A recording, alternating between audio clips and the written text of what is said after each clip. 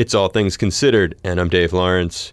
We're concluding with the latest guest in our Off the Road series. Hear everyone we've spoken with so far, including many exclusive musical performances at hawaiipublicradio.org on our mobile app, and subscribe to the latest episodes on Apple and Spotify podcasts. That includes part 1 with Jerry Beckley of the band America, who recently released a best-of from his solo career, Keeping the Light On. And John Prine, who we also lost to the virus. Jerry, does he have any connection to you guys? Well, there's a lovely, to go all the way back, people always say, well, it must have been amazing at that era. And I use, for example, we won a Grammy in '72 for Best New Artist. I like to mention that the nominees that year, if you want to know how rich and deep the music that coming out in the world was at that time, the nominees for Best New Artist, these were new that year. It was America, Loggins and Messina, the Eagles, Harry Chapin, and John Prine. Wow. That was 1 year of Best New Artist. It's a great link there, too. And as we turn to the record, very ironic kind of name for the album, which doesn't have anything to do with the crisis, but it just kind of evokes hope. Keeping the Light On. Yeah, it kind of fit by accident. Yeah. And as you know, I mean, these solo albums have come out in between, in the gaps of what is already a very busy schedule with Dewey and the touring and stuff. Not so much recording now, which allowed me the time when I was home. I've always had a studio at home, and in every few years put out a solo record. The challenges are different. You know, it's not a democracy. I've only got myself to please if there's a cover or two that I want to do. But I've enjoyed these projects. And the title, there's a song called Keeping the Light On, which is where that comes from. But there's a few people that I send all this stuff out to. And one is Cameron Crowe, who is as known for his musical scores and the soundtracks for his films as he is for the great movies that he's made. But he'd always said to me, oh, that's my favorite. You know, I love that song. And so I thought it'd be a nice title for a collection of songs anyway. Now, through all of this, where has your partner in America, Dewey Bunnell, been? Well, his journey is as interesting, frankly, as mine, and in a sense, quite predictable like mine. We both have two homes in our life, and mine is between Venice and Sydney, Australia, and Dewey's is between Rancho Palos Verdes and northern Wisconsin. His wife is from Wisconsin, and they have a beautiful home on a incredibly picturesque lake. And they spend every summer there. And Dewey works out of Wisconsin, flies out of Rhinelander, and it's not summers off, but that's their base. And they have a huge menagerie of animals, and they have a horse. And so it's a big thing to move everybody over there up to the lake. April or May, they do that. So he kept that plan in place, and they went, and they were in kind of lockdown, very similar to how they would have spent a regular summer without the weekend flights off to do the shows. You know, he's now back. He came back in September or October, I think, and has just got his second shot. He's got to his 2 vaccinations, and they're doing well. We text all the time, as you can imagine. How often do you actually talk?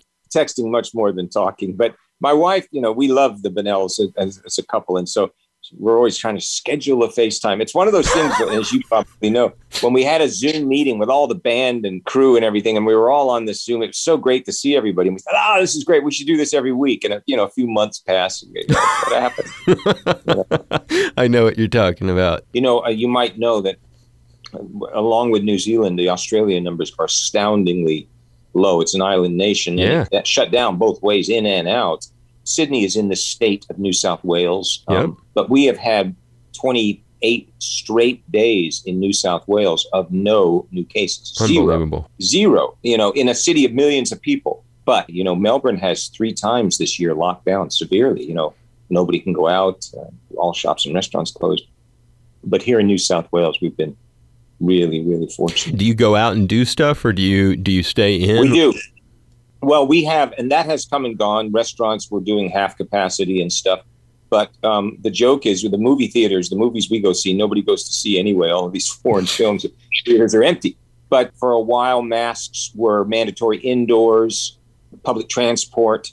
But there's very few masks for full disclosure because there's just absolutely no cases. Wow. Wow, wild. You're the first cat in this entire series who says anything like that, because I knew it would be different there. So you're saying to me, Jerry, just to get this right, you go out on the street, you're walking around in Sydney, Australia, and you don't wear a mask and other people aren't wearing them either. I'll have a mask in my pocket at all times. If we're taking an Uber, The driver will have a mask. It's the first thing we do before we get in the car. Now, for weeks when there might have been, like, say there was a cluster, and when I say cluster, I mean that there were 6 positive cases in a particular area in Sydney, and they would lock that area. They call that area a red zone. You're not allowed to drive in or out. Then we were mandatory to wear a mask if you were going into the supermarket or something. But in general, no, there's very few masks. Wow, what a different scene than what we're going through. It looks like you guys have America dates that start this summer. We actually have something in June still on the calendar, and that's the moment it still exists. But big chunk of the summer is Europe. Okay. But, it was morphing as we spoke. There was London gig, and there was a festival called the Cornbury Festival. Shows in France, Italy, Germany, Sweden, which we hadn't played ever. And I think there's even an Iceland date. Now, obviously, Glastonbury was just punted. That dynamic is an unfortunate, there's a business element to this, because let's say that there were 10 shows on a European tour. If 3 or 4 of them fall out, you might be in a difficult situation, because a lot of times the finances of these things depend on everything happening. And if you pull out a half of the shows, then all of a sudden the airfares and things start to become cost prohibitive. And Dewey and I have vowed to go out and do what we can when we can, but there's going to be a certain amount of decisions that have to be made regardless. Are these concerts that you're scheduled for scheduled to sell all the tickets in these houses? Well, it's different. Each show is different show. For example, the Cornbury Festival is an outdoor festival. And so because it's outdoor, it's a lot easier for them to just spread everybody out. But the unfortunate reality of 90% of all the music business and touring is a numbers game based on capacity and ticket price and all of these equations. And the minute you cut capacity in half, or God forbid, a quarter, you've cut the guarantees down. So it's not as simple as, well, let's just do it for good old time's sake and get everybody out there. It has to work for all of the people, what they call the margins. The margins in big time concerts, stadium acts and arenas and stuff, are so slim. Promoters basically have to sell every seat in order to pay the guarantees that a lot of these major acts demand. I'm not lumping myself in that group, but I just know the dynamics of how this works. And it's causing everybody to reassess this. And there's a lot of people that say, well, I can't take the machine out, can't take the band out for half. So, that's all, in our case, to be determined. Everything that we have basically is gigs that have been postponed from last year. They're not reduced capacity. They're not reduced guarantees. But some artists have told us they are going to be taking lower guarantees in the future to make it work. It's inevitable, unfortunately. But exactly what that means, is that just knocking a 10% off the top, or is it, some serious recalculation? Everything about a touring entity, meaning you go out with a 15-person crew, you've got double the costs of some band that goes out with a 7-person crew. It's just simple math. Yep. There's a hotel, there's a flight for everybody. These things all have to fit into some kind of framework. And one of the places, Jerry, that you said you're scheduled to play this summer is England. That's where you guys formed as kids of U.S. servicemen based there. And among the first major gigs for the group America, the Roundhouse in London. It was December 1970, opening for The Who and Elton John. I remember it very well. And not long after that, we played same venue, the Roundhouse. And this was Dewey, Dan, and I on stools doing about 20, 30 minutes of what was basically half of the first album. But we opened for Pink Floyd.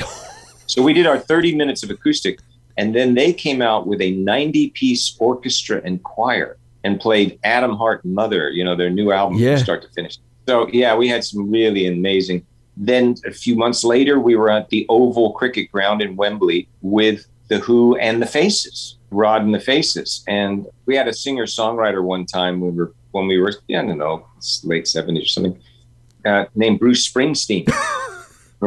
And I missed it, and I'd heard, I think this guy signed to CBS. He's going to be the next big thing, which of course he was, but I still didn't get me to the gig early enough to watch. So funny. He opened for you guys. Yeah. Did you ever do Royal Albert Hall or Ronnie Scott's in London? No, but that's a great, we haven't ever played the Albert Hall, but we always had a joke about, you say, the Albert Hall. Yeah. Well, right next door is the Imperial College, and we've played there 2 or 3 times. It's Jerry Beckley of America, keeping the light on, his new solo best of, and we'll go out with an America classic. Big mahalos. A lot of fun having you back on the show, my brother. Always good to talk with you, and thanks, Dave. Appreciate it. You too. Stay safe. Aloha. Nice to hear your voice.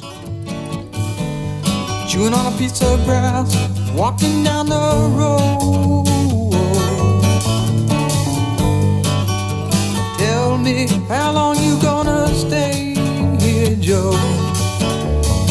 Some people say this town don't look good in snow.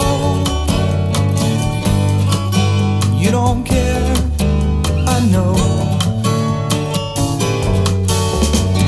Ventura Highway